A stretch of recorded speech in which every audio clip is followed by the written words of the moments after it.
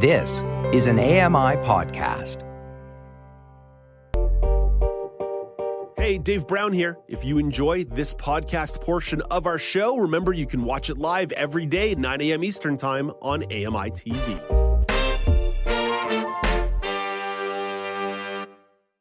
It's Thursday, January the 18th, 2024. Good morning and welcome to Now with Dave Brown, coming to you on AMI TV. I'm Dave Brown. Let's hit the horns and go.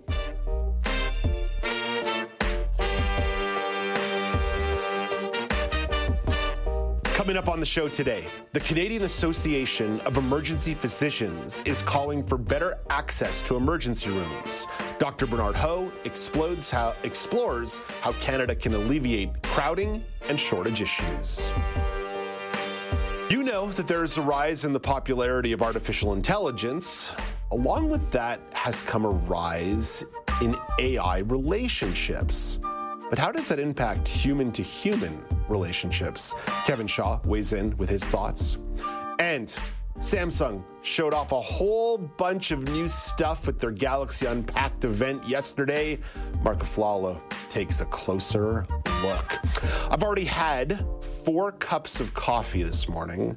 It's a lot of caffeine coursing through my veins. Who knows if I make it through the entire show before I just fall over or just begin shaking and require more caffeine. So everyone on alert around the building today. Dave may require an espresso injection. Let's begin the show with the top story of the day. The deadline for Canadian businesses to repay pandemic loans has arrived. Lisa Laporte explains. Hundreds of thousands of businesses and nonprofits received a Canada Emergency Business Account loan of up to $60,000 during the COVID-19 pandemic. Up to 1/3 of the loans could be forgiven if the outstanding amount was repaid by today. Otherwise, the debt will convert into a 3-year loan with 5% annual interest. Businesses have the option to refinance the loan with a financial institution, but the Canadian Federation of Independent Business and Restaurants Canada have been calling for another extension to the deadline. Prime Minister Justin Trudeau says it's time to wrap up pandemic financial aid programs. Lisa Laporte, The Canadian Press. Another story relating to federal politics. A report by the Canadian Centre for Policy Alternatives shows millions of uninsured Canadians will be left out of the new federal dental program because their family income is too high. Laura Osman takes a closer look. Enrollment began last month for a new federal benefits program, which was developed as a condition of a political pact between the Liberal government and the NDP. It'll see the government offer dental benefits to uninsured families with a household income under $90,000 per year, starting with seniors, children under the age of 18, and people with disabilities. The report's author says when the program is fully implemented in 2025, 4.4 million people who don't have dental benefits of their own will be excluded because of the income gap. Laura Osman, The Canadian Press, Ottawa. And one more story for you. Canada's Financial Intelligence Agency is warning that money is being laundered through online gambling sites. John Kennedy has the story. In a newly published bulletin, the Financial Transactions and Reports Analysis Centre of Canada says the popularity of online gambling grew during the COVID-19 pandemic and has been fueled by the 2021 legalization of single-event sports betting in Canada. FinTech identified an oft-used tactic which included the purchase of prepaid cards or vouchers using suspected proceeds of crime. They were then used to deposit money into gambling accounts, followed by withdrawals through wire or e-transfer into a Canadian bank account under the guise of winnings. John Kennedy, The Canadian Press. That's your look at the news. Here come the daily polls, starting with Wednesday's results, where on X and at Accessible Media and at Accessible Media Inc. on Facebook, you were asked about CES, where a whole bunch of new technology was shown off last week. And I asked you, what kind of technology makes you want to part with your hard-earned money? 43% of you said portable large screens. Only 14% of you said the Tangle-free charging cord. 0% of you said keyboards for touchscreens. Little surprised about that one. Thought a tactile keyboard for touchscreen phones would ruffle a few more of your feathers, but I guess not. And 43% of you said other. A couple very thoughtful responses here coming in on Facebook at Accessible Media Inc. Robin writes in, would invest in a Braille printer like that one. Brogan writes in, says they recently bought a 3D printer. You can make anything you want. I like that one. Tony chimes in, other. A Roger-on microphone will set me back about $1,300. Oh, man, that is a pricey microphone. I don't even know if our microphones are that expensive around AMI HQ. A Roger-on microphone. I'm going to have to Google that after the show, find out about that. Today's Daily Poll will be explored more thoroughly later in the show about media representation of disability when comedian Nick Thielen stops by, but seems like a good opportunity to start the conversation here with Alex Smythe and Laura Bain. The question at Accessible Media on X, at Accessible Media Inc. on Facebook. Do you feel the representation of disability in mass media is improving? Yes or no? Laura Bain, I'll put my cards on the table here on the front end. I do think that it's getting better. I do think that it's improving. And I think there are a bunch of shows that have debuted in the last 6 to 10 months that are really the evidence of that. Major networks, major streamers, major studios, actors, writers, producers with disabilities. Yeah, I completely agree, and I'll be interested to hear the counter argument for folks who might say no. I've really noticed a shift just even within the last 2 or 3 years in terms of portrayal. You and I have recently talked about some shows, All the Light We Cannot See, Echo, where the studios kind of went to these lengths, like you're speaking about, to cast authentically. Now, that is more difficult and costly for them than just casting an able-bodied character. So the reason that they're doing this, apart from, a cultural shift, is, because there's pressure. Like, shows will get called out if they cast an able-bodied character at this point. And I also see the evidence of this because I'm on some different lists to get casting calls for people with disabilities. I actually auditioned last year to play a cartoon character with a disability. Cool. So and that was for CBC. So even I didn't get the part, by the way, but which was appropriate because it was to the character was a 5-year-old girl, and they did actually cast a child in that role, which was more appropriate than me. But, even there, there's an understanding that it needs to be authentic. And, as you mentioned, also opportunities for disabled creators, which I think we can kind of put in a bit of a separate basket from those kind of casting calls where we have DJ Demers and Ryan O'Connell with Special, which I mentioned the other day. So I absolutely think it's improving. There's just been such a long way to go that, of course, it's not overnight. It's not going to be perfect, but it is improving. And I think we have ourselves to thank for this, not the big companies. They are coming on board, but it's been the advocates in the community that are driving the change. Tireless, right? It went from advocacy to consultant to creator to star. And I'm not ready this morning, Alex Smythe, to plant a flag of victory, right? Because there's still all kinds of problematic stuff out there that exists. But I think that if I were to express optimism this morning, and that's what I'm trying to do here, yes, I do think it's improving. Yeah, hands down, it is definitely improving because, these are conversations that all of us have had for over a decade. Over a decade on these airwaves. Even us ourselves over close to a decade, that we've been talking about this. So I think the big thing that I've noticed that shows a real sign of progress, it's not just the casting, it's not just the authentic, voices within the creative process, whether it's in front of the camera or behind the camera.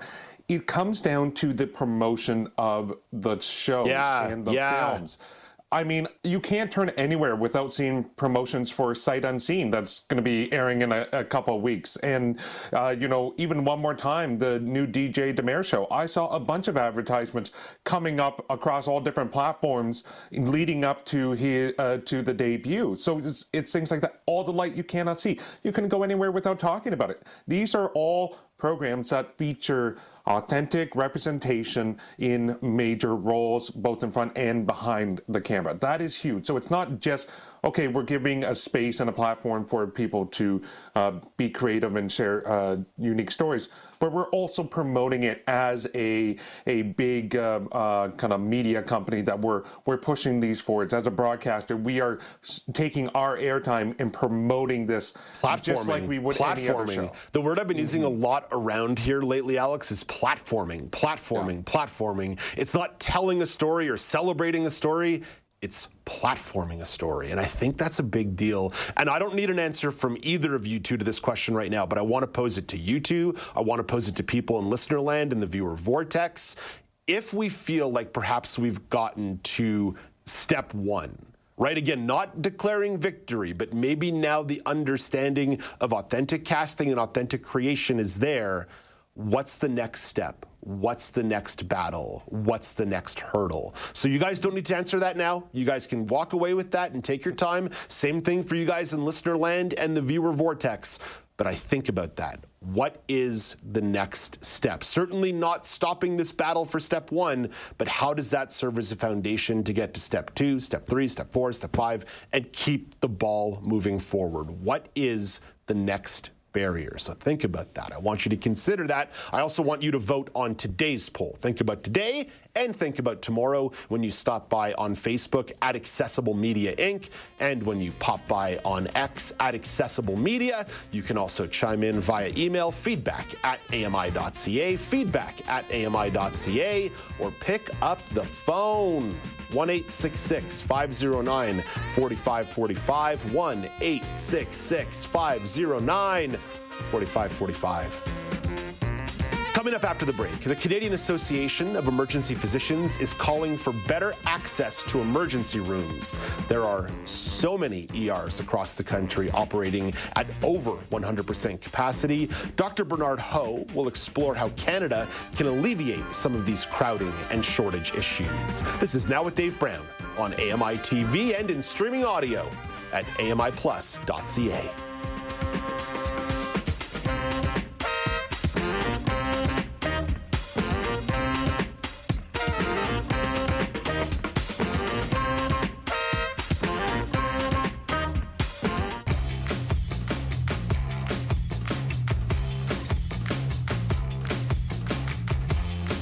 Welcome back. It's Now with Dave Brown on AMI TV. Emergency rooms across the country are experiencing significant strain.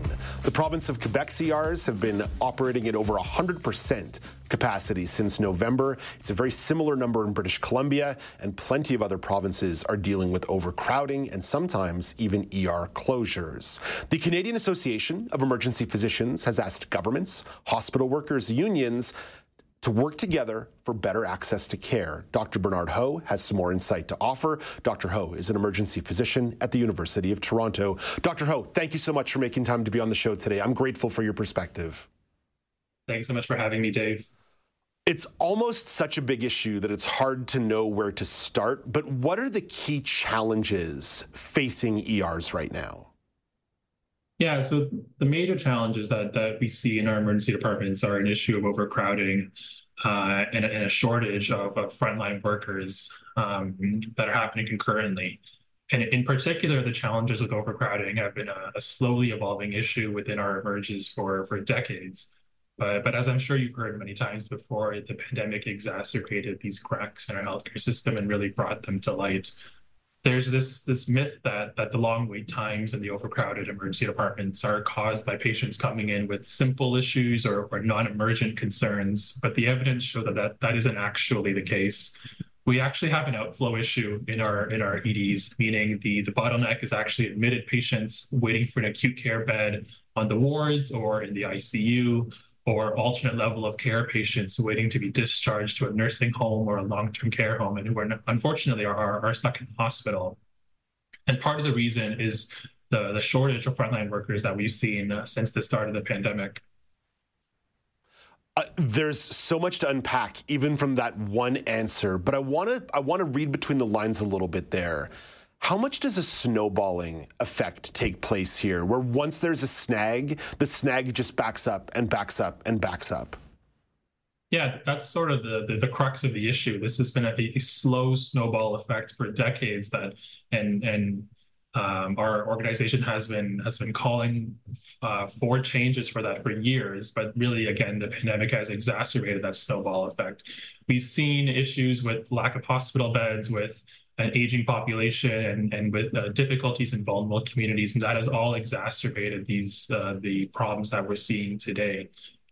more people than ever are going to the emergency department for care, again, because of the aging population and because we've seen a steep increase in mental health and addictions issues since the start of the pandemic. And it also means that that paramedics are often waiting hours in our emergency departments, waiting to offload their patients to a hospital bed, which leads to a decrease in the number of available ambulances to answer calls in the community. So all of this leads to prolonged wait times, delays in hospitalizations, and ultimately compromised patient care. There have been instances where I've come onto a shift and I've seen, 10 paramedics waiting in the hallway. The other part of this is that our physicians and nurses are really feeling the effects of these challenges, and it's leading to significant moral injury and workforce burnout. We're trained in emergency medicine in identifying life-threatening conditions and treating them. And that's the hat that we're supposed to wear. But in the last few years, we've been forced to put on so many other hats: a family physician hat, a psychiatrist hat, a social worker hat, a geriatrician hat. And it's simply because there aren't enough resources or frontline workers in the community. You mentioned some of the burnout that's going on. There was a report out of Ontario a few weeks ago about workers dreading going to work. I obviously, within the context of that number, it tells the story. But what is the experience and what is the impact in terms of the workforce and the number of people willing to take on such an important role when the conditions on the ground are so rough? Yeah, I mean, we've unfortunately seen a mass exodus of experienced nurses from our emergency departments since the start of the pandemic for many reasons.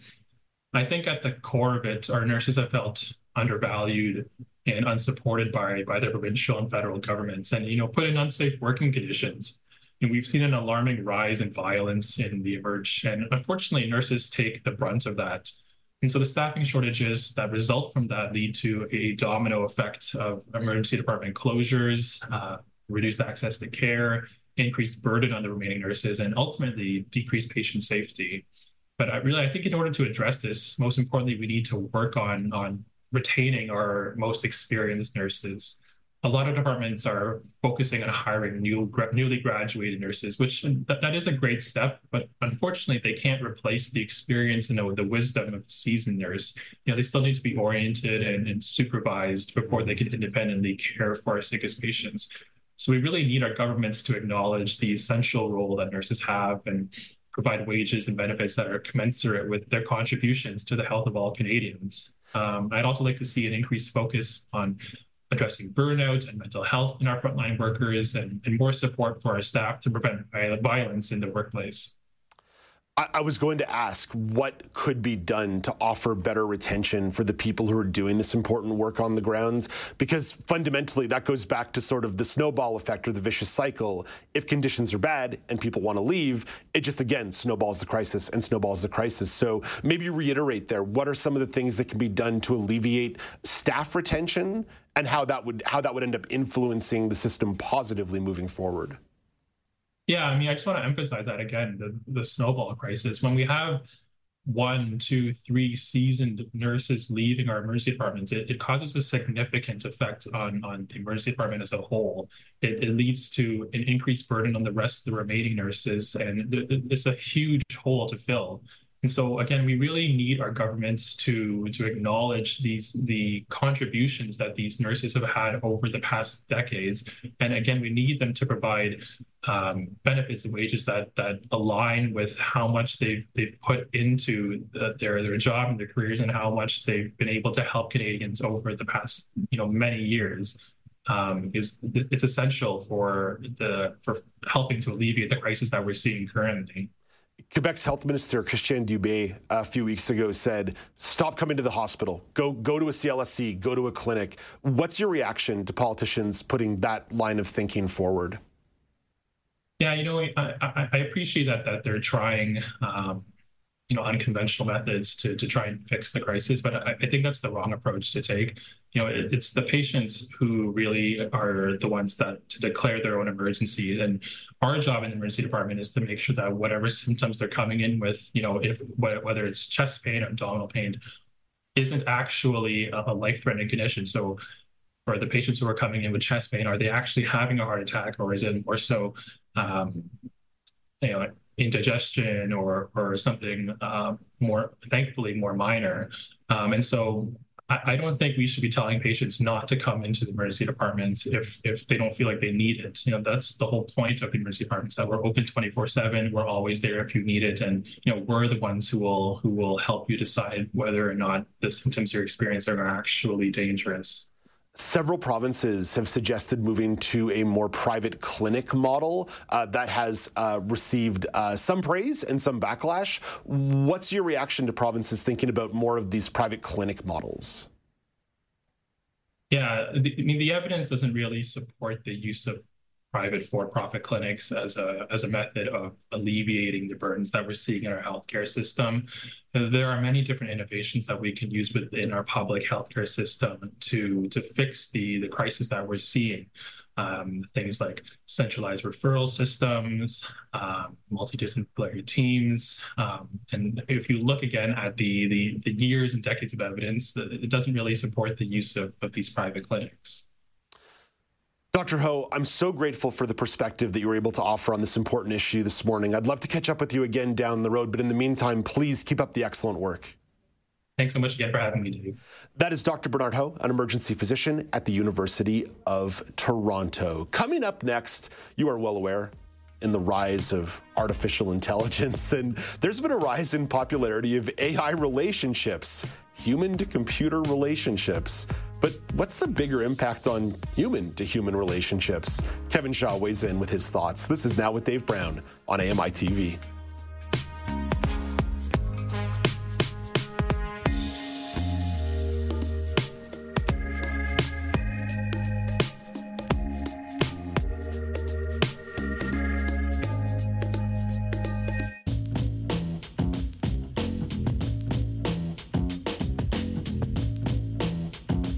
Welcome back. It's Now with Dave Brown on AMI TV and in streaming audio at AMIplus.ca.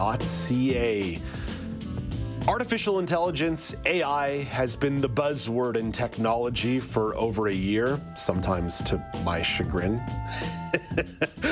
One area that has become quite interesting, though, is the rise in AI relationships. Maybe trying to have a casual conversation with ChatGPT until it rejects you. Kevin Shaw has thoughts on the impact AI can have on the way that humans connect with each other. Kevin is the host of Mind Your Own Business on AMI TV. Hey, good morning, Kevin. Morning, Dave. Kevin, I was rebuffed by ChatGPT. I was trying to have a casual conversation, and it said, I don't want to have this conversation. And once again, Dave Brown was left rejected all by himself. Kevin, why did you want to bring this topic to the table today? Well, I read an interesting article in Zero Hedge called The Rise of AI Girlfriends. And I'm like, the what? And so I read this article, and it talked about how all these different sites have popped up using what are called large language models that is basically what ChatGPT uses, but they're tuned to give you the experience of talking to a friend or a companion or somebody that you might know on a more romantic level. And I was just fascinated. I went and looked at some of these services, and they're growing like crazy. And it's really interesting. I tried one of them out, and it asks you about your day, and you can engage in a very casual conversation the way that you would with a friend. And I'd say that the interaction is about 90% the way there in terms of convincing you that you're actually talking to a human being. Kevin, you and I are old enough that we probably spent some time in chat rooms or message boards in the early days of the internet and ended up forming digital friendships with people. I'm kind of curious if this might just be the extension of that we're already so comfortable engaging in a digital relationship with people that if it's a robot, what's the big difference? Right. You know what it reminds me of, and you're a 90s kid, so you probably remember Tamagotchis? I do. Yeah. So, it's kind of like that. It's, not a real person, but it's demanding your time and demanding your attention and demanding your emotions, which is I think the real danger here is that these algorithms and these large language models really know how to manipulate your emotions. That's where I think the rubber hits the road here as well. Totally. Because there is an impact on the increased anonymization of our relationship with the internet and the breaking down of community and human relationships. And every step in that direction has to come with a red flag. For sure. And so, let me just go through the steps here, because I think this is an interesting progression. You've got the first level, which is sort of the chat GPT level, where you can type and get a response back. I think the second level now that they've got is that you can basically customize the avatar that is going to look 100% real. That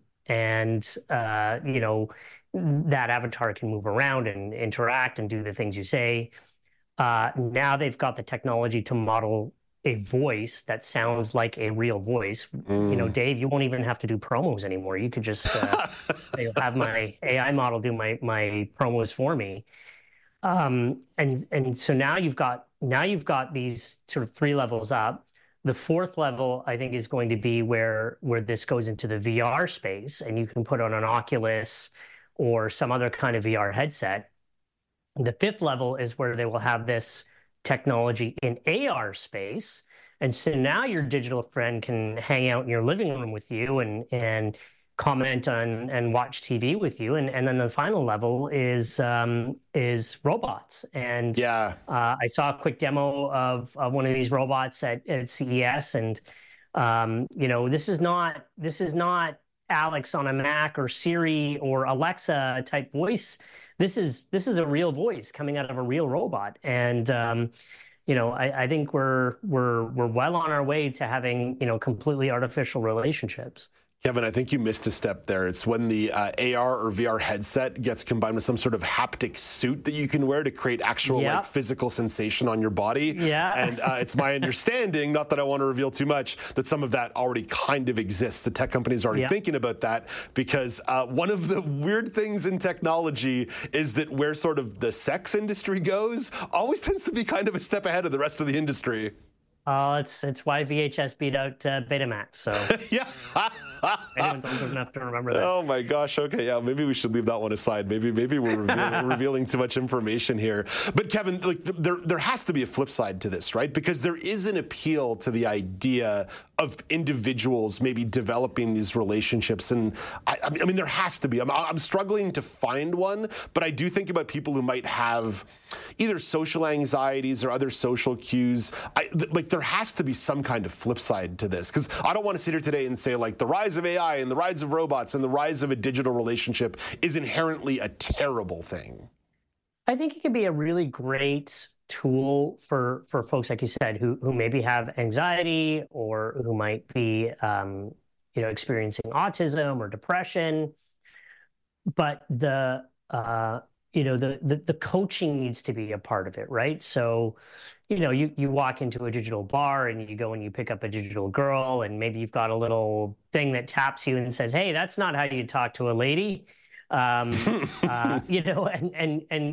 maybe gamifies the whole thing so that you kind of develop those social skills and can actually interact in a proper way in society, and hopefully give you some cultural refinement along the way. But I think that there is some potential here for helping people who might struggle with mental health. And so, the technology's out there. I think there was a website called Replica AI that is doing something like this, that's doing cognitive behavioral therapy and sort of combining that with these sort of AI chatbots, which is a really interesting approach. Kevin, I think that is one of the things in these conversations around artificial intelligence more broadly, that people are trying to figure out the guardrails here, right? That even if there's an inherent badness and an inherent goodness to this, it's about establishing the guardrails and the lines and understanding what are the possible impacts happening to people if they maybe wander down this pathway too far. Well, you're absolutely right. There has to be an ethical conversation that happens here. I'm sure that somebody out there who is going into disability studies is going to write a thesis on the fact that you can go and customize these avatars, and I'm sure that none of them are going to have disabilities. So that's an interesting academic exercise there. But back to the point about ethics, these technologies, I think, need to be developed responsibly. And unfortunately, I think the horse has left the barn, and we're way down the primrose path here in terms of how this technology is going to be used. And, I definitely think that there are going to be some legal and some moral implications here for us to take a look at as a society. Yeah, it simultaneously happened slow and really fast, because I've been talking about AI in earnest since about 2017, but it really felt like in 2023, oh boy, here it comes. Yeah. And the kind of stuff that we were dealing with, I mean, they've had these sort of, AI girlfriends, AI boyfriends since, the mid 2010s. And that was sort of the kindergarten of where the technology is going. Now, I think we're sort of in the 5th or 6th grade, and just about to hit adolescence. And I think the technology is just going to, the pace of increase of this technology is just going to go nuts in the next couple of years. And 2 years from now, who knows? You might be talking to Digital Kevin. Kevin, I hope not. I hope that no one's creating me, so one of me is bad enough. That came up yesterday talking about AI with Jenny Bovard and Megan Gilmore. We're talking about Jenny Robard becoming the new robot Jenny on the Low Vision Moments podcast. Speaking of AMI shoulder programming, Kevin, Mind Your Own Business is back for season 3. How you feeling about the new season? I love it. We've done 3 episodes so far that have gone out. I'm really proud of the work that we've done.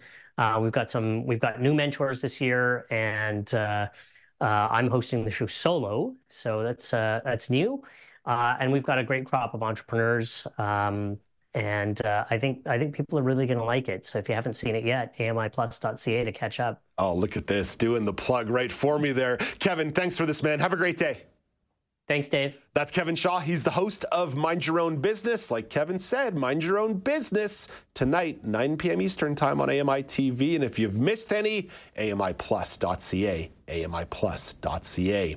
Coming up in 60 seconds, Alex Smythe has the weather story of the day. But first, here is Canadian press reporter Rob Westgate with your morning business minutes. It was another big down day for Bay Street, while Wall Street also saw a decline. Toronto's S&P TSX losing 253 points to close at 20,695. In New York, the Dow Jones Industrial Average slipped 94 points, down to 37,267, while the Nasdaq fell 89 points to close at 14,856. Asian markets were mixed this Thursday morning, with Japan's Nikkei mostly flat, dropping just 12 points to 35,466.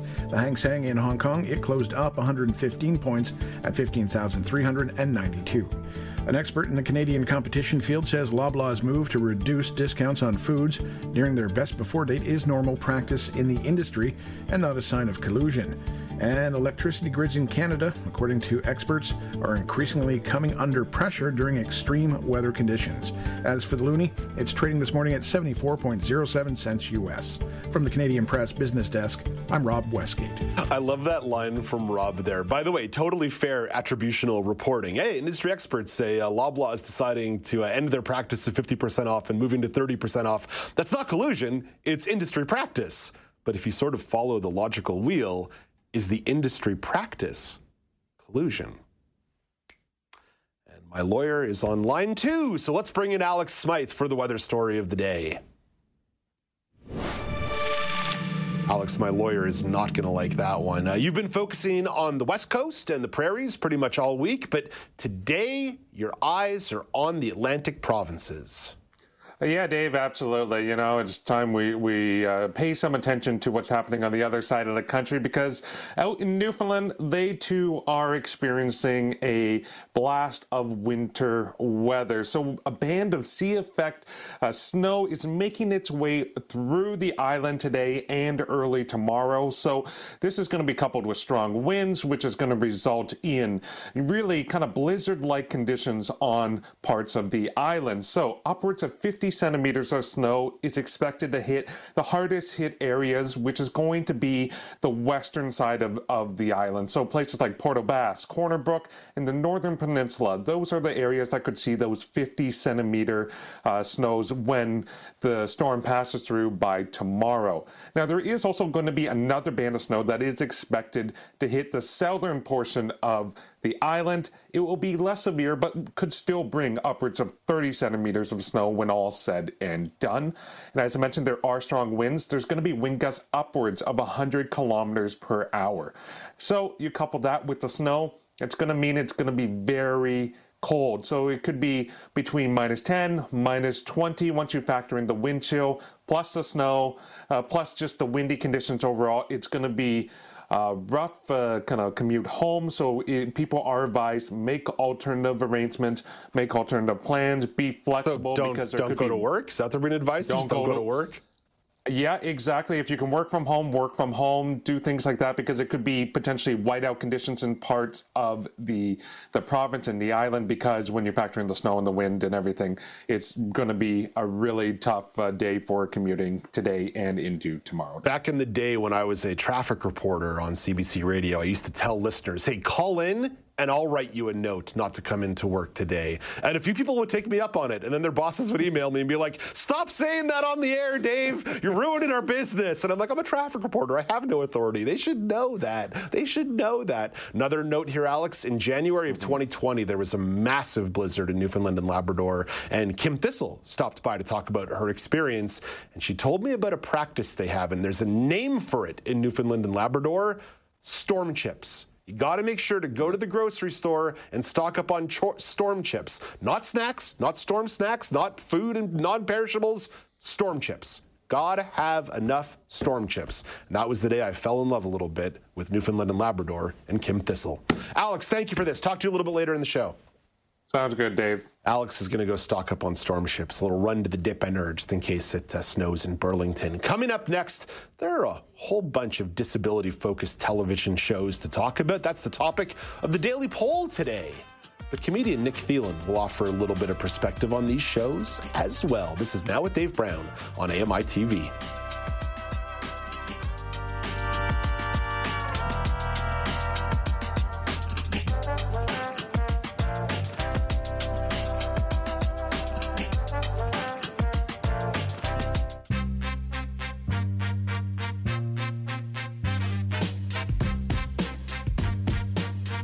Welcome back. It's Now with Dave Brown on AMI TV. A reminder about the Daily Poll at Accessible Media on X, at Accessible Media Inc. on Facebook. You're being all asked about disability representation in the media. Do you feel that it's getting better? Authentic representation in media and TV has been a topic of conversation for years, and it appears there's been some progress, but it's worth exploring and diving into. And comedian Nick Thielen has some thoughts on some shows that have popped up and the idea more broadly. And Nick is a comedian based in Alberta. Hey, Nick, good morning. How are you, sir?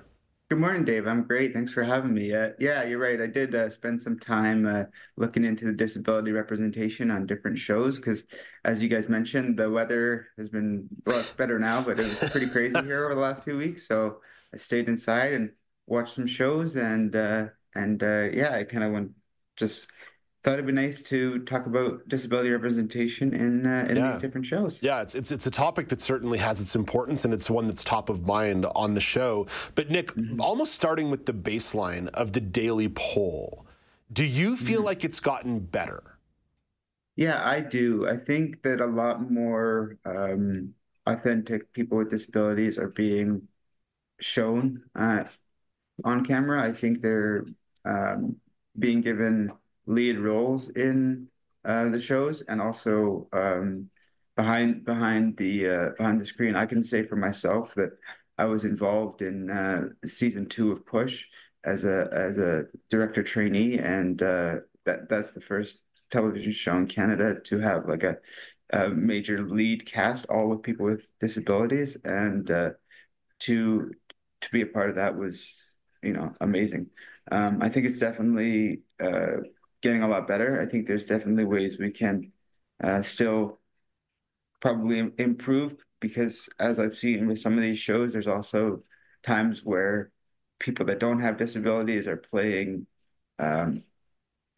roles, for example, with atypical of someone with autism. And so I do think there is still areas to improve on. But as I mentioned, that was they got some not so great feedback for the first season, talking about that they wanted to have more autistic representation. And so in the later seasons 2 and 3, there is a support group that they create for the character Sam, and those people have autism, and then the writers involved were also autistic, and more input was given that way. So it was, it's nice to see that is growing. You mentioned Push, which of course is a show that airs on AMI TV Mondays at 9 p.m. Eastern time, and season 2 actually coming back March 18th at 9 p.m. Eastern time on AMI TV, and of course AMIplus.ca. Got to get those plugs in there, Nick. Now, one of the things about Push that I really like and admire is that it's real and it's funny, and I think that's something that if you look across Push, One More Time with DJ Demers, I suppose Atypical to a certain degree, they're really trying to live in that comedic aspect or trying to find the humor. Why do you think the disability and humor intersection is one that's becoming...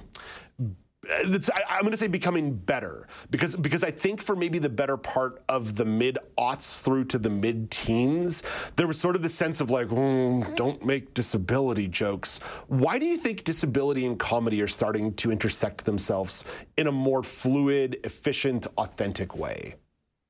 I think because disability is often, something that, or like at least in the past, it was something that was something that wasn't talked about. And I think that often we use humor to sort of break the ice on a lot of tough subjects.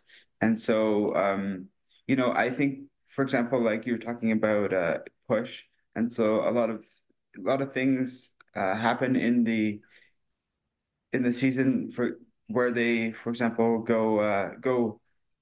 they do 2 separate camping trips, one that's a little bit more modern and one that is a little bit more outback and wilderness. And so you sort of have, authentic comedic moments in there. And then also just you see the character growth themselves.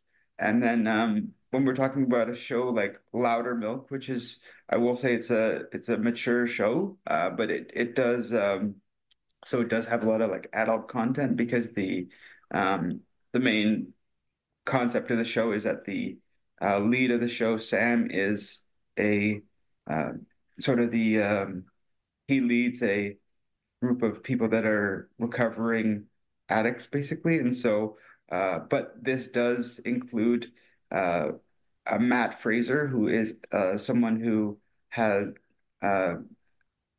thalidomide from taking that medicine in the 50s and 60s, a condition called procamelia. And so, he definitely, there's 2 particular episodes, one in which, because his character Roger plays the drums, his band is asked to be a part of an ad and sort of sell out to make some money. And they think initially that, it's going to look bad on TV, but he decides to show them what he can do, and then sort of back out of it and say, hey, I'm not going to just, be a guinea pig to, make you guys money, I guess. And then there also is a great episode later on in season 3 where they talk about inspiration porn and the idea of that, and sort of do a nice tribute to Stella Young, who was the person who coined that phrase initially. So yeah, they're definitely, and especially when you talk about addiction and those sorts of things, those are definitely hard topics to talk about. So in that show as well, you have a lot of comedy, and Brian Regan, who is one of the greatest clean comics working right now, I think plays Muggsy on the show. And there's a lot of great comedic people on that show, but also when there's these heartfelt stories and comedy in there, it really sort of makes you root for the people on the show. So that's Loudermilk on Netflix. You've mentioned Push. You've mentioned Atypical. Atypical is also available on Netflix. Let's wrap up with One More Time, the new comedic series that's available on AMI TV, starring DJ Demers, friend of the network, friend of the show, great comedian. Gotten a lot of buzz. What's your early thought on One More Time with DJ? Yeah, I really, really enjoyed it. It's a great cast. I've had the opportunity to actually work a few times on stage with Marito Lopez, who plays sort of the, I guess, the owner of the opposite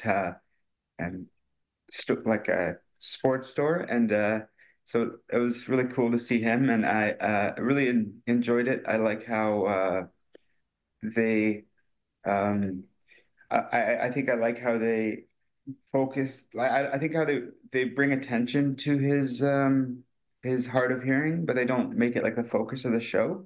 And there's only 2 episodes out so far, but I'm interested to see how the characters develop. I don't want to ruin it for. There was in episode 2, I was a little bit grossed out with some of the things that happened, but it was very funny, I think, and they're doing a good job with the show. So I've really enjoyed what I've seen with it so far.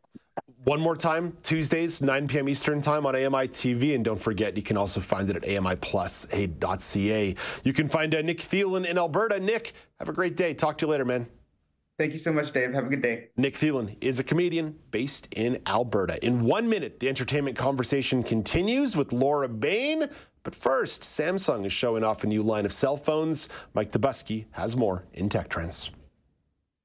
ABC News Tech Trends. Samsung is going all in on artificial intelligence with its latest smartphones, which were unveiled Wednesday at the brand's Galaxy Unpacked event. Welcome to Unpacked.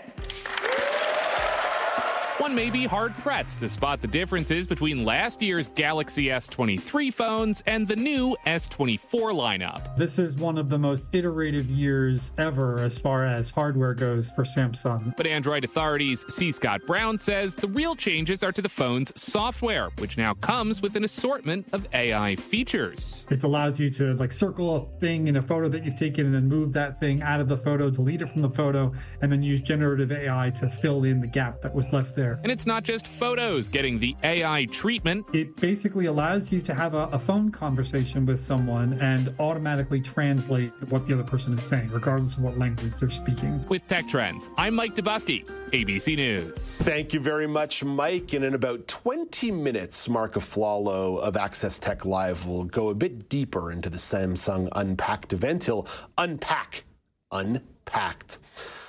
Turning back to the world of entertainment, the Coachella Music Festival has unveiled their 2024 lineup. Laura Bain, it's my annual reminder that I'm getting older and older and older and more out of touch. I'm with you there, Dave. So the headliners they've announced for this year are Lana Del Rey, Tyler, the Creator, and Doja Cat. I think Lana Del Rey is... I know all 3 of them.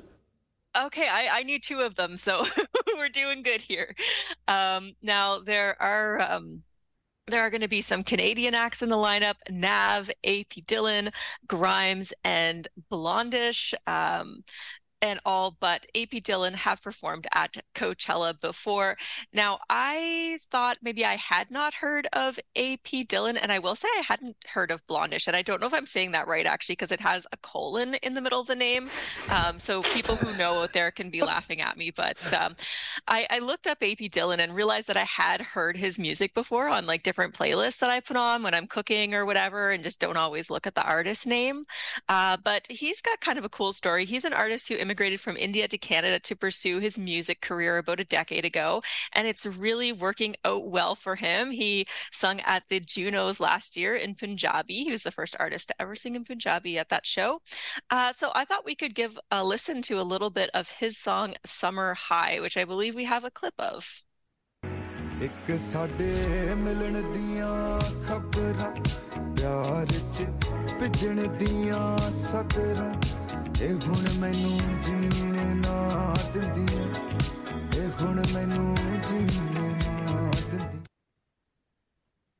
that's definitely a song you can dance to, or at least I can. It has that modern vibe to it. You can really feel where like that modern hip hop influence combines with his own cultural styling. Really like it. Really like it. Yeah, I really like seeing songs on like mainstream kind of new music playlists that are not in English, and it just speaks to kind of the multiculturalism in Canada. But yeah, you know, Coachella is really known for featuring a mix of established and emerging artists. There were dozens on the list that was out yesterday. Definitely did not know all of them, but these were a few that jumped out at me. So no doubt of, you know, how we all came to know Gwen Stefani, they will be reuniting just for Coachella to play a show. So that would be kind of cool. Probably hear some stuff off of Tragic Kingdom, I'm guessing. Also, the band Blur will be performing. Ooh. Now, that's not like they actually reunited earlier this year, and they put out an album about 6 months ago. So might be hearing some tracks off of that album, but that one should get the mosh pit going, I'm thinking. Well, certainly when they play song 2, woohoo! That's what I had in mind, yep. Other artists that stood out for me were Brittany Howard. I think she's really talented. And Deftones, kind of an alt metal band that I haven't thought of in at least a decade, but yeah, I was really into them. So I'd be excited to see them. Considering one of their big songs was considered Changes, I Watched You Change. I wonder how they've changed in the last 25 years. Yeah, I don't know. That is an interesting question. A little more dad rock vibes, perhaps. One more that I just wanted to mention to you, because you might have feelings on this, is Sublime will be playing. Now, not Sublime with Rome, but Sublime. And I don't know if you're aware of this, but they actually have taken on Bradley Nowell's son, Jacob, this year as their frontman. Yeah, I've seen a couple clips on social media. I've seen a few clips on social media. I'm so conflicted because obviously it's Bradley's son, and Bradley tragically passed away of an overdose the day before their big record dropped. Yep. And I saw them when they were together with Rome, when they were in that composition, and it was a really, really good show. And then I saw this clip floating on social of Jacob singing, and he's just not a great singer. Oh, really? And the thing is, like, Rome was such a great singer and was such a great facsimile of Bradley that it worked. Jacob, not so much. So yeah, you're right, Laura. I am conflicted because obviously it's DNA, it's his blood, right? He should be on stage and reap the rewards and pass on his father's legacy. But as a fan, I kind of just want the quality. Yeah, well, maybe he'll grow into the role. I don't know. That's unfortunate. I haven't. I like the concept, but I haven't actually listened to it. So I'm kind of getting an idea of what your feelings on this might be. But you know, Coachella tickets go on sale on Friday. Pre-sale passes. Does it tempt you to get on a plane and go to California? No, for three reasons. For three reasons. Number one, it's held in the middle of the desert. Albinos and deserts do not go hand in hand. That would be Sunburn City for me. Not going to happen. Bad idea. Number two, Dave Brown and 100,000 people using porta potties and sleeping in tents for 3 or 4 days no longer go together. Maybe 15 years ago, but even then it would have been dicey. Number three, Laura, they make all of the show available in real time, live for free on YouTube. My sofa and my own private bathroom is a much better deal. Yeah, but you miss the vibes, Dave. I can make my own vibes. Yeah, I'm with you on that. I was thinking, like, I for all the same reasons, except for the part about albinism, I am not necessarily. I think it's mostly actually the fans, like the other crowd, that would kind of spoil it for me. But you know, maybe I'll check out the Halifax Jazz Festival this summer. That's a lot more likely than Coachella or any other major festival like that. Yeah, smaller scale works for me, hence why I'm such a big supporter of Ottawa Blues Fest. But even Ottawa Blues Fest, when I went to see Foo Fighters last summer, it was pretty jammed up. So even then, I'm just beginning to lose the capacity to be around tens of thousands of people and utilize porta potties. Laura, thank you for this. Have a great day. Thanks, Dave. You too. That's Laura Bain with the Entertainment Report. Coachella, you know, hey, if it's for you, it's for you. Maybe Bonnaroo's your thing. Maybe Osheaga's your thing, but you probably won't find me there. Coming up after the break, I've got the regional news update. This is Now with Dave Brown on AMI TV.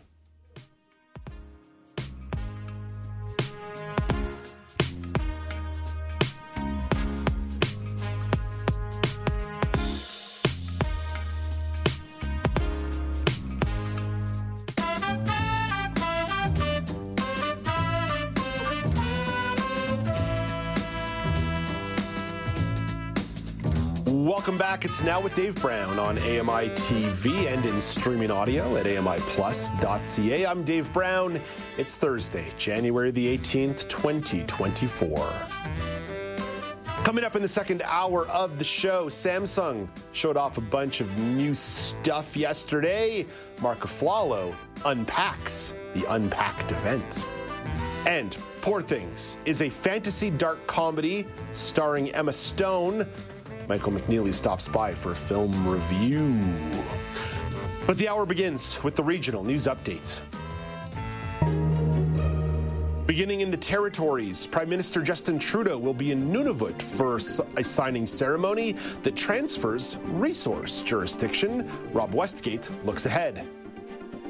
In 2019, Trudeau's then Crown Indigenous Relations Minister, Carolyn Bennett, signed an agreement in principle with Nunavut's then Premier, intended to serve as a guide for negotiating a final agreement.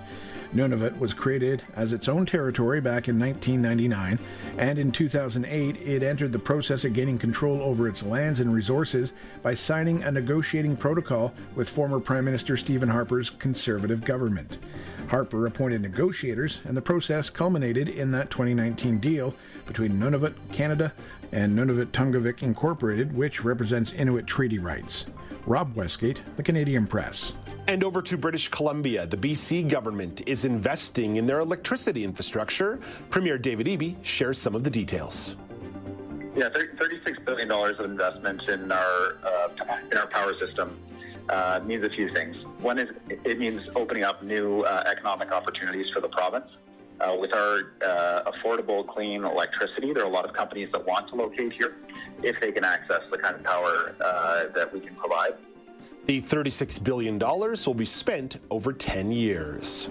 Over to Ontario. Members of the Ontario Provincial Police are starting negotiations for a new contract. OPP Association President John Shursolo says wages are a big issue.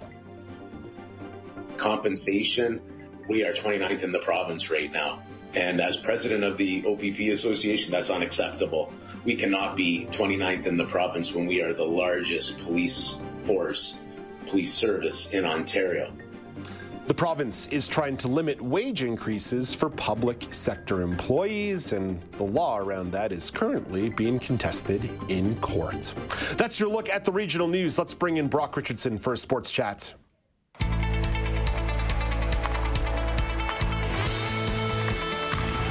All right, into the world of basketball. The Toronto Raptors have traded all-star forward Pascal Siakam to the Indiana Pacers. The Raptors received quite a few pieces in return, but for the sake of simplicity, veteran guard Bruce Brown and 3 first-round draft picks. Raptors head coach Darko Rajakovic had a ton of praise for Pascal. Pascal is just pure basketball junkie. He's the first one to show up in the gym, the last one to leave. He was always coachable, always professional since day one. Brock, the second the Toronto Raptors traded OG Anunoby a few weeks ago, I told you the rebuild is on. Wait for the Pascal Siakam trade to happen. It happened. Your reaction? My reaction to this at first glance when I saw this was I was a little underwhelmed. I understand the Bruce Brown, he's a veteran. I get that. But the other two names, I really have no idea anything about them. And then that's why I didn't mention them in my reporting. Right, exactly. And I really thought that that Pascal was worth a little bit more than that. But here we are. I struggle, Dave, with draft picks because you can say, oh, we got, 3 first-round draft picks, but you don't know what you're going to turn those into. If you use them as trade pieces, that's fine, and you build them. But if you keep them as draft capital, which teams obviously need, you're running the risk of saying, well, maybe this draft, I can turn this person into something, and it's a real risk you're running because you don't know what that person might turn into. So I do hope they use it as some trade pieces to maybe build around what they already have, but I was a little underwhelmed at first glance. Yeah, I kind of don't know what else you expect to get, though, for an expiring contract, right? A losing team, a loser team, is not going to trade you one of their great first-round draft picks. And if it's a team that wants to compete for a title, they're not going to trade you an elite player. So I don't exactly know what Toronto Raptors fans want this morning. You either keep the player, you lose the player in free agency, or you get what you get. Yeah, I understand. Like, I get that as well. You keep the player and lose the player, which I didn't want. Yeah, like the Raptors fan base is so spoiled and so selfish. Yeah, right. I mean, I hear you, and I would have been the first to come on here and say, "Oh, you walked away for nothing," and then you'd have said, "Well, you told me you didn't." He was underwhelmed, just like they did with Fred VanVleet last year, right? They had an opportunity at last year's trade deadline to trade Fred VanVleet, and they didn't. And then he walked away in free agency, and they got nothing. And they did not want to make that mistake with OG Anunoby and Pascal Siakam. But Brock, the problem is here for the Raptors to say, we are in a rebuild. We have traded our 2-star players. We're going to build around third-year player Scotty Barnes. We traded for fourth-year player RJ Barrett. We are in the midst of a rebuild. The problem is they don't control their own first-round draft pick this year. That belongs to the San Antonio Spurs. There are some machinations for the Raptors to get that pick, but they're slim to none. So it's not only are you in a rebuild as a team, you actually don't have the most critical resource for the rebuild to start this offseason. Right, and that's the challenge. And I think a lot of the fans bank on, well, you know, Masai Ujiri and Bobby Webster management have done this before, and they, you know, expedited a rebuild. But when you don't have the resources available to you, it makes it harder to expedite that rebuild. I believe in those two. I believe that they're going to do the right thing, but it's not going to happen at the pace that Raptor fans want it to happen. But I wonder at what point that faith goes away. I think if you look at the body of work since the Raptors won the title in 2019, the body of work has been terrible by Bobby Webster and Masai Ujiri. And I say that with love and respect and all this stuff. I think Masai Ujiri is a brilliant basketball mind, but the evidence for the last 5 years isn't there to me, right? And that matters. The reason why they have to go into this rebuild right now is because they mismanaged their team and mismanaged their assets. So to say you have faith in a management group is fantastic, but have they earned that faith for the last 5 years? You're right. You're right. It is true. There hasn't been much over the last. And as I think about it, as you're speaking this out loud, is that, you know, maybe it was we want to get a championship here, and we've been coasting ever since. They're never going to admit that. But I believe in Masai. If you go on from the old days with the radio show, Tim and Sid, they did a whole song on "I Believe in Masai" in relation to getting rid of Bargnani from the Raptors many moons ago, and I still believe in Masai. But you're right; it is fading as time goes on. Hey, Brock, got to get out of here. Have a great day. You as well. That is Brock Richardson at the AMI Sports Desk.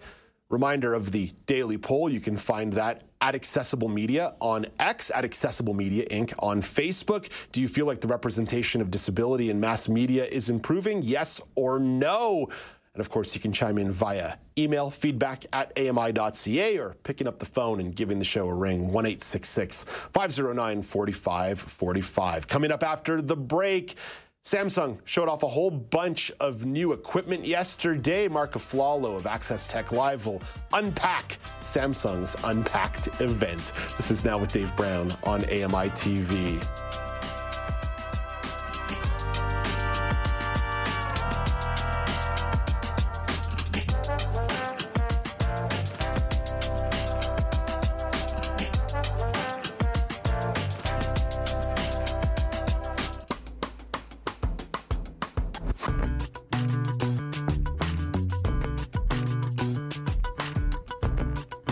Welcome back. It's Now with Dave Brown on AMI TV. Samsung held their annual Galaxy Unpacked event yesterday, showing off some new smartphones with brand new tech on board. Marc Aflalo can tell you more about it. Marc is the co-host of Access Tech Live. Hey, good morning, Marc. Morning, Dave. How are we? Mark, I'm great. I feel like you and I sort of ride this carousel every single event. I sort of read a little intro, I say something happened yesterday, and then I always start with this question. So what's new? Well, Dave, yesterday, Samsung, as you said, held a major event. They actually did this in grand style. They took over SAP Center in San Jose and invited everybody except for me. That's okay. It's okay. I'm okay with it, Dave. Okay. S24, S24 Plus, S24 Ultra, brand new phones, same look and feel as last time. Blah blah blah blah blah. They're available to pre-order now. You can get them in a month. They start at some are bigger, some are smaller, some have a little more processing power. Blah blah blah. Yeah, so this is why I go blah blah blah, because honestly, I think that now at this point, when we come to smartphones, the battle isn't hardware anymore. Everybody has this nice thin slate with a piece of glass on the front and a touch screen. Some might have bigger screens, smaller screens. That's great. Software is really making a big difference between these devices. And yesterday, Samsung pulled what I think probably a good mile or two ahead of everybody else out there. And simply by their creative and just logical use of AI throughout the entire operating system. And when I say throughout, I'm going to give you the perfect example. And this is actually a Google feature that will come to other Google Android devices called Circle to Search. This is so cool, Dave, and it just makes so much sense. Imagine you're on a screen, you're looking at a picture of Marc Aflalo in a beautiful, nice dress. I'm wearing a pair of white sunglasses, and I'm holding an orange purse. I look lovely, okay? Okay, all right. And that's a real image you painted there. I know, I try. And you're like, oh, you love my sunglasses. You're trying to figure out, where did he get that? Oh, all you do is you press and hold the home button, if there's a home button or a virtual button, and you can instantly just circle, scribble, highlight anything on the screen, and it instantaneously does a search for that visual element and returns results from Google search. So if it's a pair of sunglasses, it'll show you what sunglasses they are. Now, this is it's a kind of combo of an old feature, which is Google Lens, which let you kind of throw in any picture and try to find a match for it. But it's taking it to a whole new perspective using AI that's now built into the processors on board these devices and making it just fluid throughout the entire operating system. So no matter what app you're in, third-party app, Google app, no matter what it is, you want to find something visually, you just literally highlight it and it just goes. It works with text as well. Image, it is just such a logical use case for AI that I don't think Apple is going to be able to replicate, at least not a complete ripoff, because this is, tied to Google AI and to Snapdragon processors. Yeah. And it's probably patented.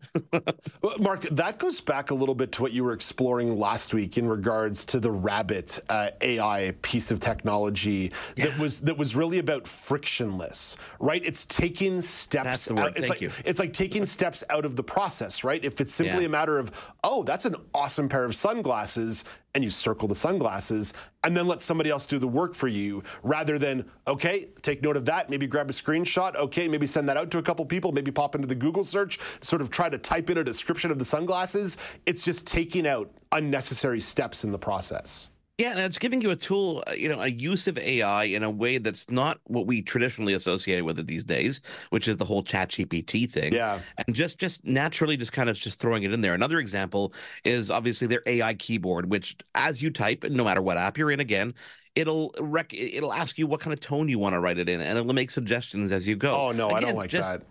Well, okay, but fine. If you don't like that, let's put that one aside. How about the voice recorder app? Okay. No, Mark, I didn't mean to cut you off, please, because there are people that are going to like that. I just take personal pride in how I text. You just ruined it for everybody watching now. Okay. Okay, so it'll recognize and ask you what kind of tone you want to write, whatever it is you're writing, whether it's a text message or an email, and it'll make suggestions along the way. I was trying something similar out yesterday in Outlook because Microsoft Copilot has a very similar feature, and it said your tone's a little bit aggressive. You may want to change this sentence. And funny enough, it was to Samsung about getting devices. So these kind of things are actually helpful in certain cases. So here's another example: voice recorder app. Okay. We all know what a voice recorder app is. It's great for taking notes. Some people use it, some people don't. What it's doing now is it's actually able to detect different speakers. So it can actually, when you're done recording a voice note, whether it's a conversation, let's say it's you're recording a lecture and a teacher's there, or you're just an interview, for example, with someone, someone, whether you're a doctor and a patient, it will actually be able to decipher that there are multiple people involved and actually say speaker 1, speaker 2, and actually associate it with the right speaker. Oh, wow. And then when you're done, you hit stop. It's going to instantly transcribe everything for you and can instantly create a summary for you as well. Without even asking, you can turn the features on or off. Oh, wow. But again, frictionless, quick things that will definitely help you as you go along your merry way. Same thing in Notes. Notes can do the same thing. It'll be able to summarize things, turn things into bullet points. On the Galaxy devices, you've got the S Pen, so people can scribble notes. Well, it's done an incredible job at OCR, optical character recognition, and turning the written word, although I don't think it'll work on my handwriting, into actual text. But it can do bullet points and decipher exactly what you're doing, and even voice notes as well.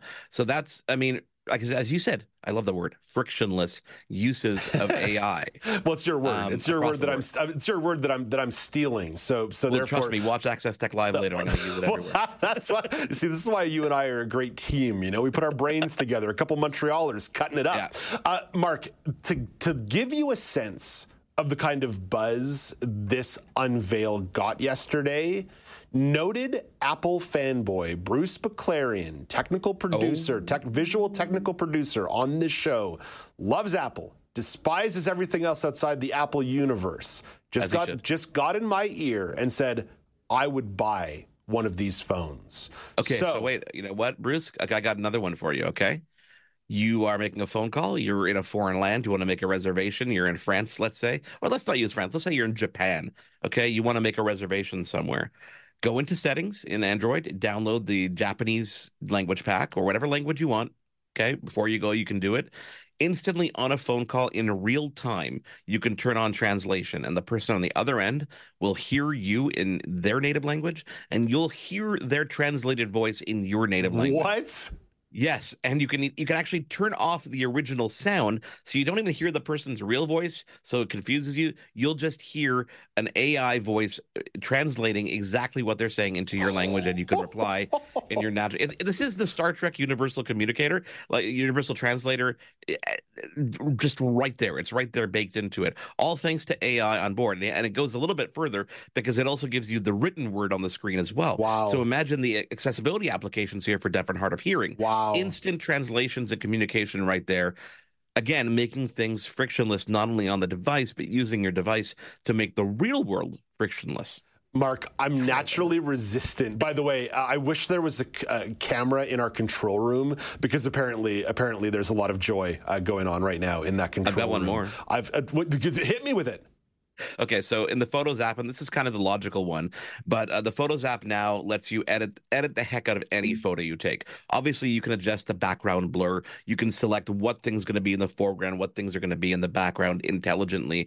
But now you can actually, for example, let's say someone's shooting shooting hoops, and you get a nice capture of their jump shot, but you don't like the composition of the photo. Tap the person, it highlights them, it cuts them out of the image, move them, I don't know, an inch to the right. Not only will it seamlessly move the person in the photo, but it will intelligently fill in the background with something that makes it look so seamless that picture never existed in the first place. So, I mean, these are all really smart use cases, and I think we're just scraping the surface. And Samsung has done a brilliant job here at integrating these in a way that just makes sense and will actually help people and set them apart from everybody else who's building features like this. Mark, this is one of the challenges that I've laid out to people whenever they want to bring an AI story to the table. Tell me how this AI is actually going to create change in my life, not as some arbitrary concept. What you just did there was the layout of why AI matters. And I think that's something that our industry needs to keep mind of, that how does this practically impact people rather than an abstract concept. So well done by Samsung and well done by you. So now that you've made the sales pitch, let's get to the pricing. Let's say Bruce BeClarion wants to spend his hard-earned money. What are the price points? I'm sure if he wants to trade in that iPhone, he'll save a lot of money. S24, the base starts at $1099. S24 that's Plus, actually like $1099. Oh, is that US or Canadian? No, it's Canadian. Wow, that's actually not too bad. $1099 for a brand new flagship phone. Yeah, it's not bad. S24 Plus, again, the minor differences are like camera resolution and screen sizes. S24 Plus starts at $13.99, and the big bad boy, the Ultra, S24 Ultra, which is a new titanium finish and a flatter screen. They've gotten rid of the curved edges on the screens. It's now just flat, and that's $17.99. The biggest challenge here, I think, is going to be how do we convince ourselves, us iPhone users, how do we make sense and logical sense of carrying two phones? Yeah, the universe, the universe jumping. No, that's a real thing, right? As someone who's part of the Android universe, it makes it very easy to stay in the non-Apple world. So how do you actually get someone to jump when they're comfortable with what they've got? But the features you talk about definitely are there. Well, I know the real answer to that, and that is take their iPhone, throw it down in the water when you're about 500 miles away and you can't get a new one.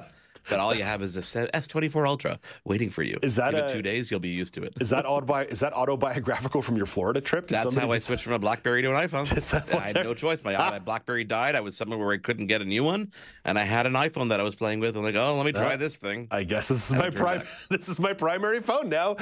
Mark, one thought here on the way out the door. One of the trends that came out of CES, according to a couple different major publications, is the explosion of the smart rings, the health tracker rings. And you talked about one a little bit last week, but Samsung is in the game as well with their own Galaxy Ring. Yeah, I mean, and we don't really know much about it. We know that when they led up to the tease of it, they just said introducing the Galaxy Ring. They talked a lot about health tracking, sleep apnea tracking, and all the blood oxygen sensors and stuff. So I don't expect this to be any different than any of the other rings that are out there, whether it's the female-driven one or the Oura Ring.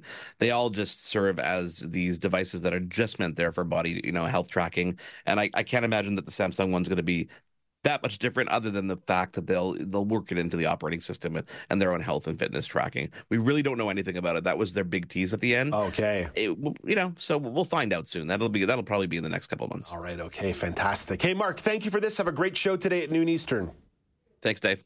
That is Marc Aflalo, frictionless Marc Aflalo, talking to you from Montreal. Mark is the host of Access Tech Live. You can find that show Thursdays, noon Eastern time on AMI TV. You can find The Pulse on AMI Audio on the weekends. The Pulse is kicking off a 3-part series on accessible fashion. Joyita Gupta told you all about that on Monday. So weekends, 2 p.m. Eastern time on AMI Audio, and of course, on all of your favorite podcasting platforms. Coming up next, Poor Things is a fantasy dark comedy starring Emma Stone. Michael McNeely will share his film review. But first, here is the Parasport Update with Greg Westlake. Hello and welcome back to the Parasport Update, produced in collaboration with the Canadian Paralympic Committee. I'm Greg Westlake. We start on the roads of Adelaide, Australia, at the first round of the 2024 UCI Paracycling Road World Cup. The event kicked off with the time trial races, and Canada did not disappoint. Alex Hayward continued his dominance, capturing gold in the men's C3 class. Shelley Gauthier captured the silver in the women's T1 race, while Nate Clement battled to bronze in the men's T1. Hand cyclist Charles Moreau had a strong showing as well, securing a bronze of his own in the men's H3 time trial. The World Cup in Adelaide wraps later in the week, so we'll have the rest of the results for you on next week's edition of the show. Moving from the blacktop to the ice, Hockey Canada is holding the second edition of Canada's National Para Development League this week in Oakville, Ontario. 31 players from across the country, including 5 members of Canada's national women's para hockey team, hit the ice for training sessions and 3 intra-squad games from the 15th to the 17th. The Para Development League is an effort by Hockey Canada to create more competitive opportunities for para hockey athletes throughout the season and provide an opportunity for next-gen athletes to gain experience alongside national team members. And that's our time for this edition of the Parasport Update, presented by AMI Audio. Check back next week for more news from the world of adaptive sports.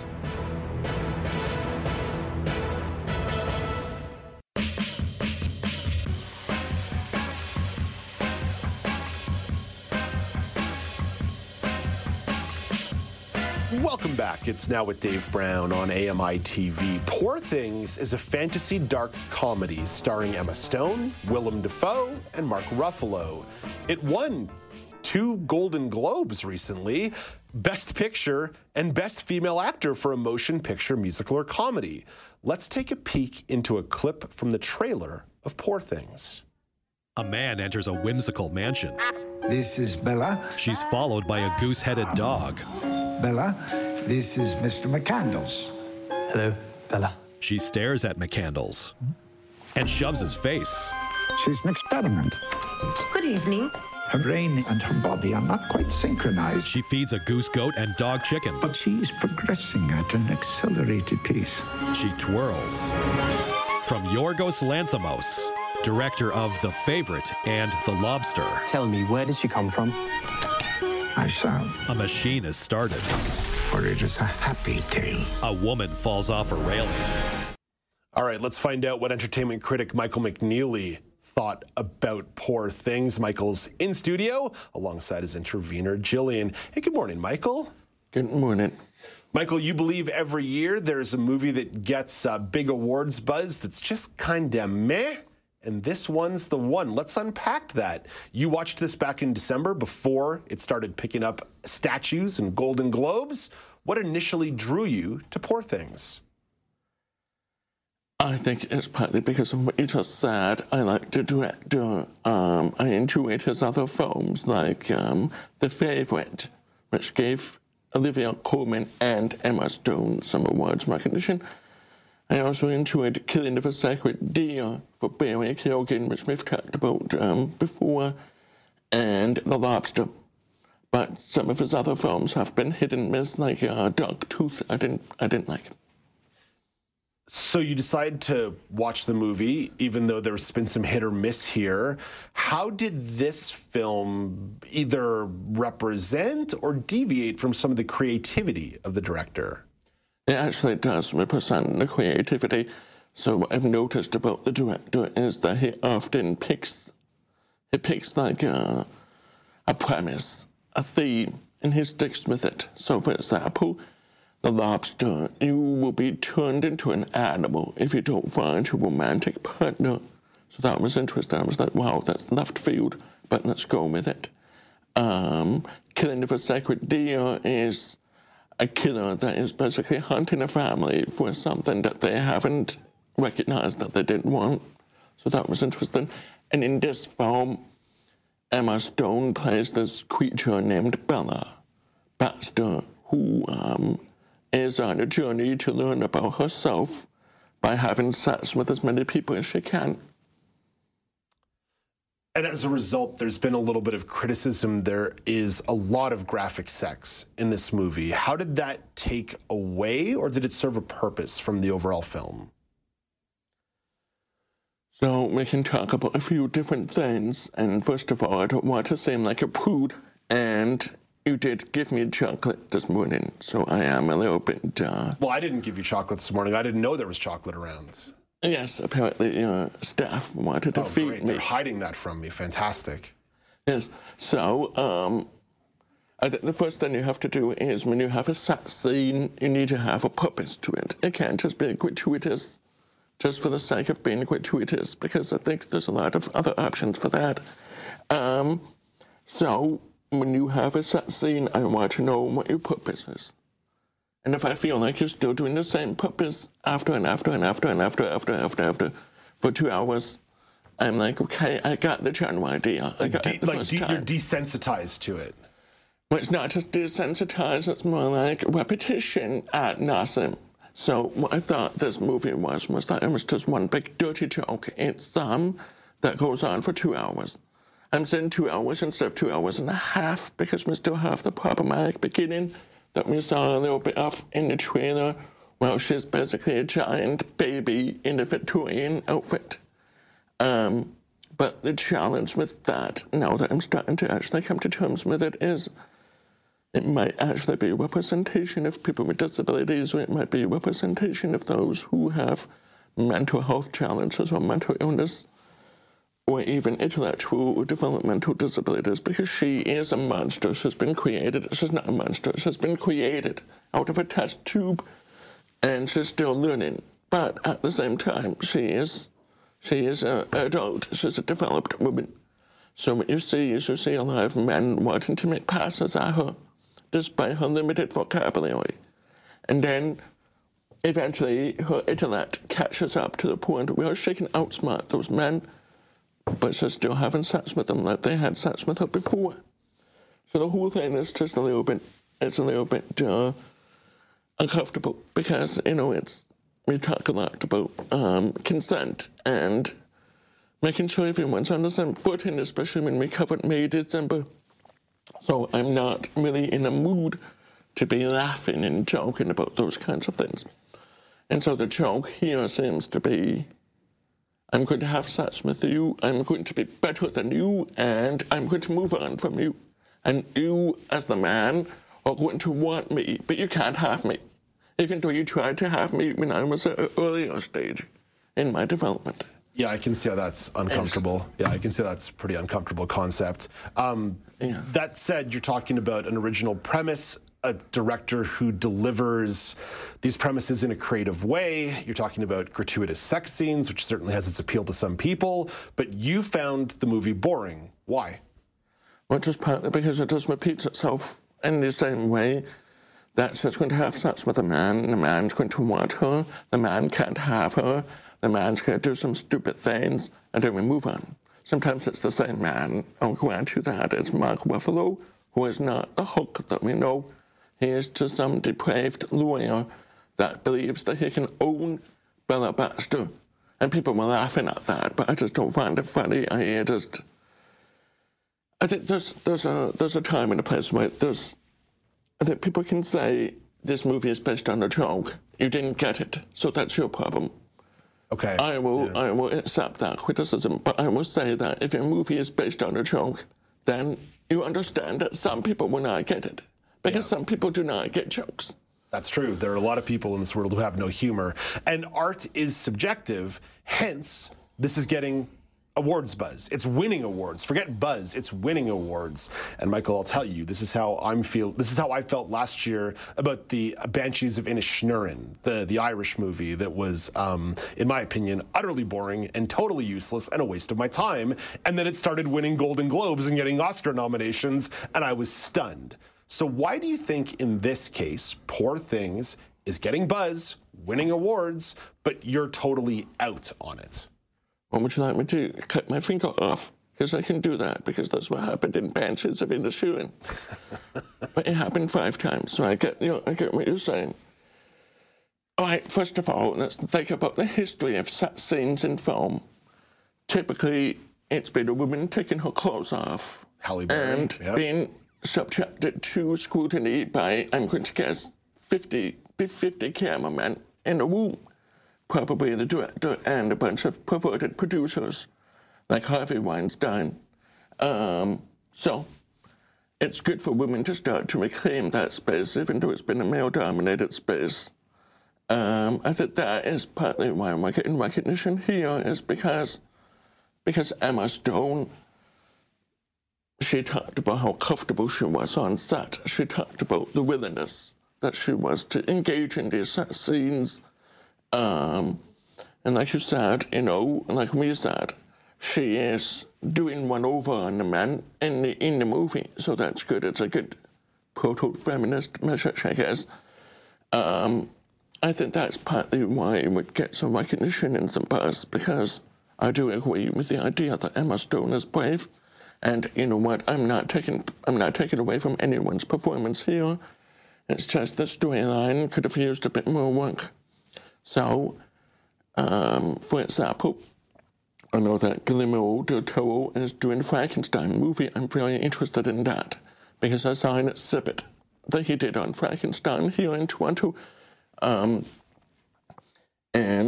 this movie is kind of like a Frankenstein story. It's about a monster, in quotation marks, that's been created, a life form that's been created and trying to experience the world on their own terms. But I think if you follow Frankenstein, the story there is actually rich and very compelling, because Frankenstein's creature, this is the big debate, is it Frankenstein's creature? It's Frankenstein's creature because Frankenstein was the scientist. But Frankenstein's creature learns a lot. And one of my favorite stories about Frankenstein's creature was that he befriended a little girl, and they were best friends for maybe 3 or 4 hours. They did everything together. They played together. But unfortunately, she drowned because he pushed her too hard he didn't know his own strength. And we've seen that in lots of superhero stories as well. But Frankenstein's creature basically drowns the little girl, and she dies. But that's a story that has, it has high stakes, it has emotional impact, it has character development all in one. And thankfully, there's no sex involved. So I think this movie is just doing the same thing too many times. Yeah, repetition. That's fair. Probably why I didn't like Banshees of Inisherin. Went on too long. I was bored. Michael, thank you for this. Thank you for having me. And if I thought there was a lost opportunity here, we could have lots of things here that I could have pushed off. Just like they do in the trailer. It's just like a cat at the beginning. That part was interesting. I wanted to say how many things you would break. Well, thank you for not breaking anything in my studio. I appreciate it. That's Michael McNeely, entertainment critic, with a review of Poor Things. Coming up after the break, the city of Las Vegas is changing policies around their pedestrian bridges. So you'll find out our reaction to that idea. One of my favorite cities, changing things up. This is Now with Dave Brown on AMI TV.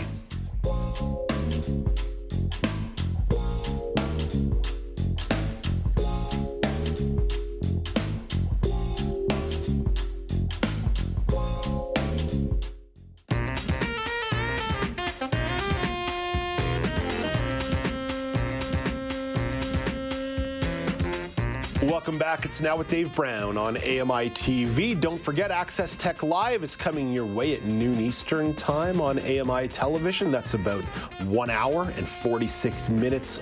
Well, not even 1 hour and 16 minutes away. I swear to you, I am good at math. I just didn't quite put it together right there. Not good at math on the fly. Not good at math on the fly. And then later in the afternoon, Kelly and Ramya hit the airwaves at 2 p.m. Eastern Time. And Ramya Amuthan can give you a taste of what's coming up this afternoon. Hey, good morning, Ramya. Good morning, Dave. Yes, Thursday lineup includes Mary Mamalidi of kitchenconfession.com. She comes on weekly to talk food with us. And today she's going to go through the trends of 2024, all the different food trends. So looking forward to that. She does this pretty much every January. And also we have Curious Minds with Christine Malik. She's going to talk about the history and use of irrigation systems. So basically it's just a free-for-all topic choice roulette of whatever Chris is into this month. So we talked a lot of AI in the last few months. And now it's watering plants, plants and crops. Legit. Yeah. I wonder if she'll bring in some kind of Be My AI photo description as well. That's been really fun with her. And we're going to flip through quirky stories on What in the World. This is with Grant Hardy. So looking forward to those articles and stories as well. Lots of the regular gang stopping by. Very good. 2 p.m. Eastern Time on AMI TV. Another edition of Kelly and Ramya. Alex Smythe, you've got a story here out of Las Vegas and some new pedestrian rules. Yeah, Dave, it all has to do around the pedestrian bridges in the city. So Las Vegas has passed a law banning folks from stopping on those pedestrian bridges, and Ed Donahue has the details. People are now banned from standing or stopping on bridges. Violate the ordinance, and you could face up to 6 months in jail or a $1,000 fine. Atar Hasabullah with the American Civil Liberties Union says this is a violation of First Amendment rights. If you are up there taking a picture, if you tie your shoelace, if you need a break to catch your air for a couple minutes, you stop to protest, you stop to engage in sharing your faith. UNLV professor William Souza says disorder has increased along the Strip. Fights, public intoxication, public drug activity, suspicious persons. Hasabullah says people are being told it's dangerous enough that people can't stop along the bridges. But it's not dangerous enough to make sure there's a permanent police presence up there. The county says this is all about a smoother flow of pedestrian traffic. I'm Ed Donahue. And so this story, this law, kind of seems to me like an overreaction to a problem that they're facing that's going to predominantly punish tourists and visitors who come to the city. Alex, I need to interrupt you because I don't think Ed Donahue laid it out particularly well. What's the problem? Well, they're saying that there's too many people in these sections on these pedestrian ways. They're cracking down that there's fights, there's drug use, there's public intoxication. So they're trying to rid public intoxication in Las Vegas. Well, and this is what I'm trying to get my point at, that, Las Vegas has always touted itself as Sin City. Sin City, what happens in Vegas stays in Vegas. Well, this is sounds like people are embracing what happens in Vegas stays in Vegas, and now Las Vegas is saying, hey, no, we need to put an end to this. We need to stop people from spending time on these pedestrian bridges, being drunk, high, what have you, getting into fights.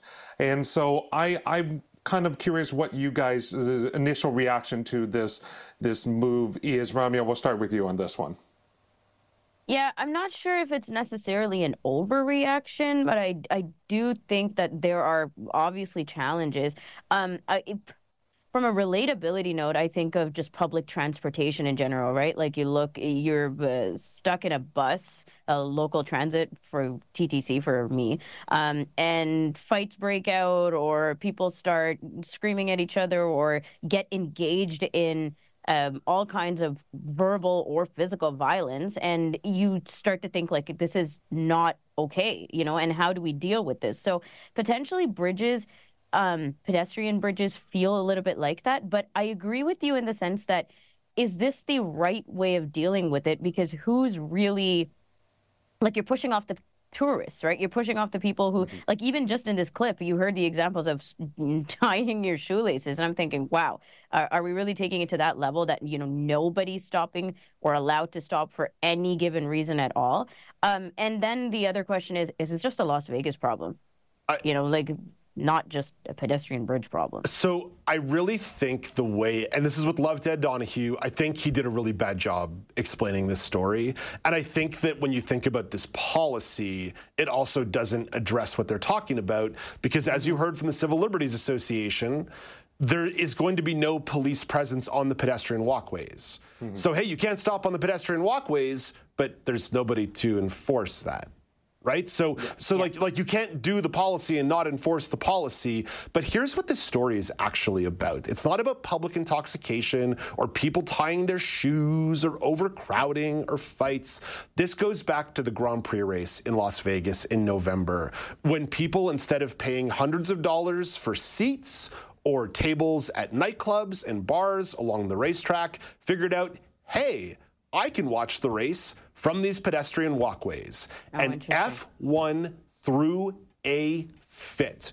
Formula One threw a total fit and put up huge fences and huge curtains and blockades so people couldn't watch the race from the pedestrian bridges. People, of course, are smart and used pocket knives and X-Acto knives and cut holes in the fabric and watched the race anyway, and they couldn't get people to move off the bridges. So this is being framed as a public safety issue. It's a money issue. And I think the fact that Ed Donahue didn't identify that in the report was some really lazy journalism.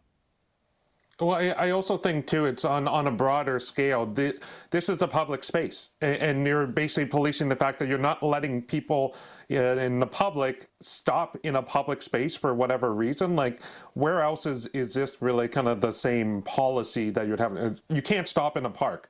God forbid you stop and sit down on a bench in a public park. Like, that's how I also view this kind of rationale, this law, and what it's basically framed as. So you really have to look at, yes, there's these examples. Okay, let's say there are fights, leaving aside public intoxication, things like that. I think that happens in many places. But if it's a center that people are fighting beyond just the Grand Prix issue, because I think, Dave, you're absolutely correct in identifying that, because that was a huge thing. That's a money and generating thing, and F1 is mad. They want to maximize the return on investment, and Las Vegas is kind of working with them because they want to keep getting those Formula One races in Las Vegas at the same time. So you have that relationship. But I think, viewing it as beyond what are the rights within public spaces, but to be able to be in a public space, I think is even so core to what is at issue here. It's like, this is a public space for people. You got to let people be there. Have either of you guys been to Las Vegas? Yeah.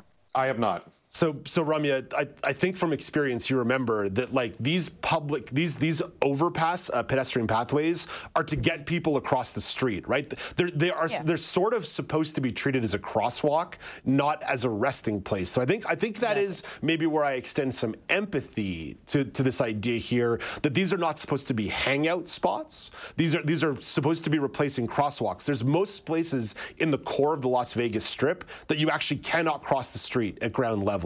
So maybe that's where my empathy gets extended here from a city planning point of view. These are not supposed to be hangout spots. Yeah, but then as you said, what happened that has made it so bad, these hangouts quote, that they've now decided that this policy needs to be implemented. So you're saying that's the F1 situation. Yeah. I think the F1 becomes sort of the jumping off point, but then there's sort of the city design point. There's also the reality that in Las Vegas, there are a lot of public spaces where you can just go chill and like nobody's going to give you any trouble. But I also wonder if I'm to take the public safety argument at face value, it is one of the few non-jurisdictional places in Las Vegas. Because inside casinos and hotels and public places, there typically tends to be a ton of private security, Ramya. Interesting. That's a really good point. I just think that, your point about you could just go hang out wherever. There are a lot of spots. They're not as cool as the bridges, right? And the bridges are cool. The bridges are cool. Yeah, they're very selfie friendly. Exactly. And that's why I'm going back to the tourist point, specifically tourism, because that's what Las Vegas is. And these bridges, I guess, account for that. But, you don't necessarily, you're not preaching to the locals here. Like, we're not talking about the locals hanging out there, and unless we're talking about what do they say, like religious expression and all this other stuff. Religious expression, prayer groups crossing between the Flamingo and the Bellagio, like critical time to get your sermon out there. Alex, why no Vegas for you? You're old enough. You should have made your way down there by now. I know it's oftentimes for me the appeal would never be to go to a casino. I'm not a casino guy for the most part, and I mean that is really at the core for Vegas. There's tons else to do, and those are the things that kind of excite me, if anything. But doing the actual casinos is never really been an interest to me. I mean, we have casinos in and around here. I've gone in a few times. I'll drop $20, $30, $40. Our casinos aren't as good as their casinos. Nothing. Yeah, but it's still a casino, Dave. No, free drinks. You can smoke inside. Like, come on. Yeah, well, A, I don't smoke, but B, it's also too, I don't like the idea of just losing my money constantly. Like, that's why, like, even when I do go to a casino, I'm maybe spending $50 maximum, and I'm trying to come out even. And then, if I get an hour out of that, hey, I did what I wanted to do. I don't find it enjoyable. So for me to go to Vegas, it has to be like wrapped around some of these other events. Maybe go check out a football game, so go see some shows. Maybe do that zip line across the Strip. That at least seems interesting to me. The Sphere, the new Madison Square Garden Sphere they have out there that looks like super dope, that has plus size friendly seating, to revisit something from earlier in the week. Ramya, I love Vegas. I deliberately avoid it because unless your finances are real clean, you should not be spending time in Las Vegas, i.e. I now have a mortgage, and therefore I need to be extra conscious on where my money goes. It was much different when I was a renter. Vegas was a ton more appealing. Would you go back? Are you someone who would revisit Vegas? Because I'm definitely someone who will make my way down there. I'm squirreling some money aside to go all out for a couple weeks or a week. I was going to say, 3 days. I swear you've gone to Vegas enough for all of us, but that's just because I only 3 times. Only 3 times, really? And each time was delightful. I would have never guessed that. I would have guessed upward of 10 times or so. It comes up so much on the show. But anyway, I've only gone once, and I had a terrible experience. I'm not gonna lie. It was a bit of a sore spot. Mostly because of the money. I felt like it was an incredible scam staying at these resorts. I went for the NFB, the National Federation for the Blind conference that they have there. It was good on certain levels because I learned a lot and met a lot of people, but my goodness, the amount of money I had to spend for a week in Vegas was just absolutely ridiculous. I would never do it that way again. but then I don't know now if there's another way to do Vegas. Yeah, there is. Like Vegas requires a little bit of guidance on how to find value for your money and how to pick your spots and how to get your compensations and how to offset the hundreds of dollars you might lose at the 3-card poker table at the Flamingo at 4 a.m. But a different story for a different show. I think Vegas is cool. I've always said it's a choose your own adventure kind of town. You like food? There's a bazillion great restaurants. You like musicals and entertainment and concerts and that kind of stuff? There are a million shows to go to. You like gambling? There's that. You like sports? There's sports books. And if you want to do a bunch of other kitschy tourist stuff, there's that. There's even great stuff like hiking, Grand Canyon, outdoorsy stuff, helicopter rides. It is truly a choose your own adventure kind of vacation. All right, thank you for this, guys. Alex, thank you for bringing that topic to the table. And Ramya, you have a nice day as well. That's all the time there is for the show today until tomorrow morning at 9 a.m. Eastern Time, when the news panel kicks off with Michelle McQuigg and Joeita Gupta. Actually, it kind of relates to the Vegas thing. Montreal has plans to turn part of its downtown into a 24-hour party zone. That'll come up on the panel. So until then, at 9 a.m. Eastern Time, I'm Dave Brown, reminding you to play safe, play fair, but don't forget to have some fun.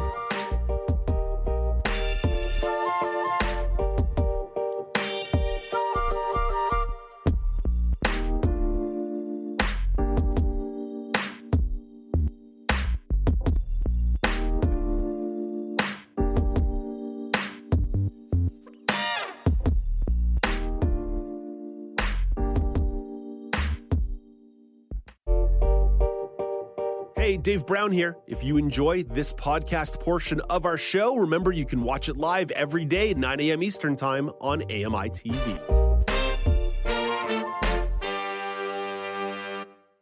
Join us weekly for The Pulse with host Joeita Gupta, who brings us closer to issues impacting the disability community across Canada. Watch The Pulse on YouTube or listen wherever you download your AMI podcasts.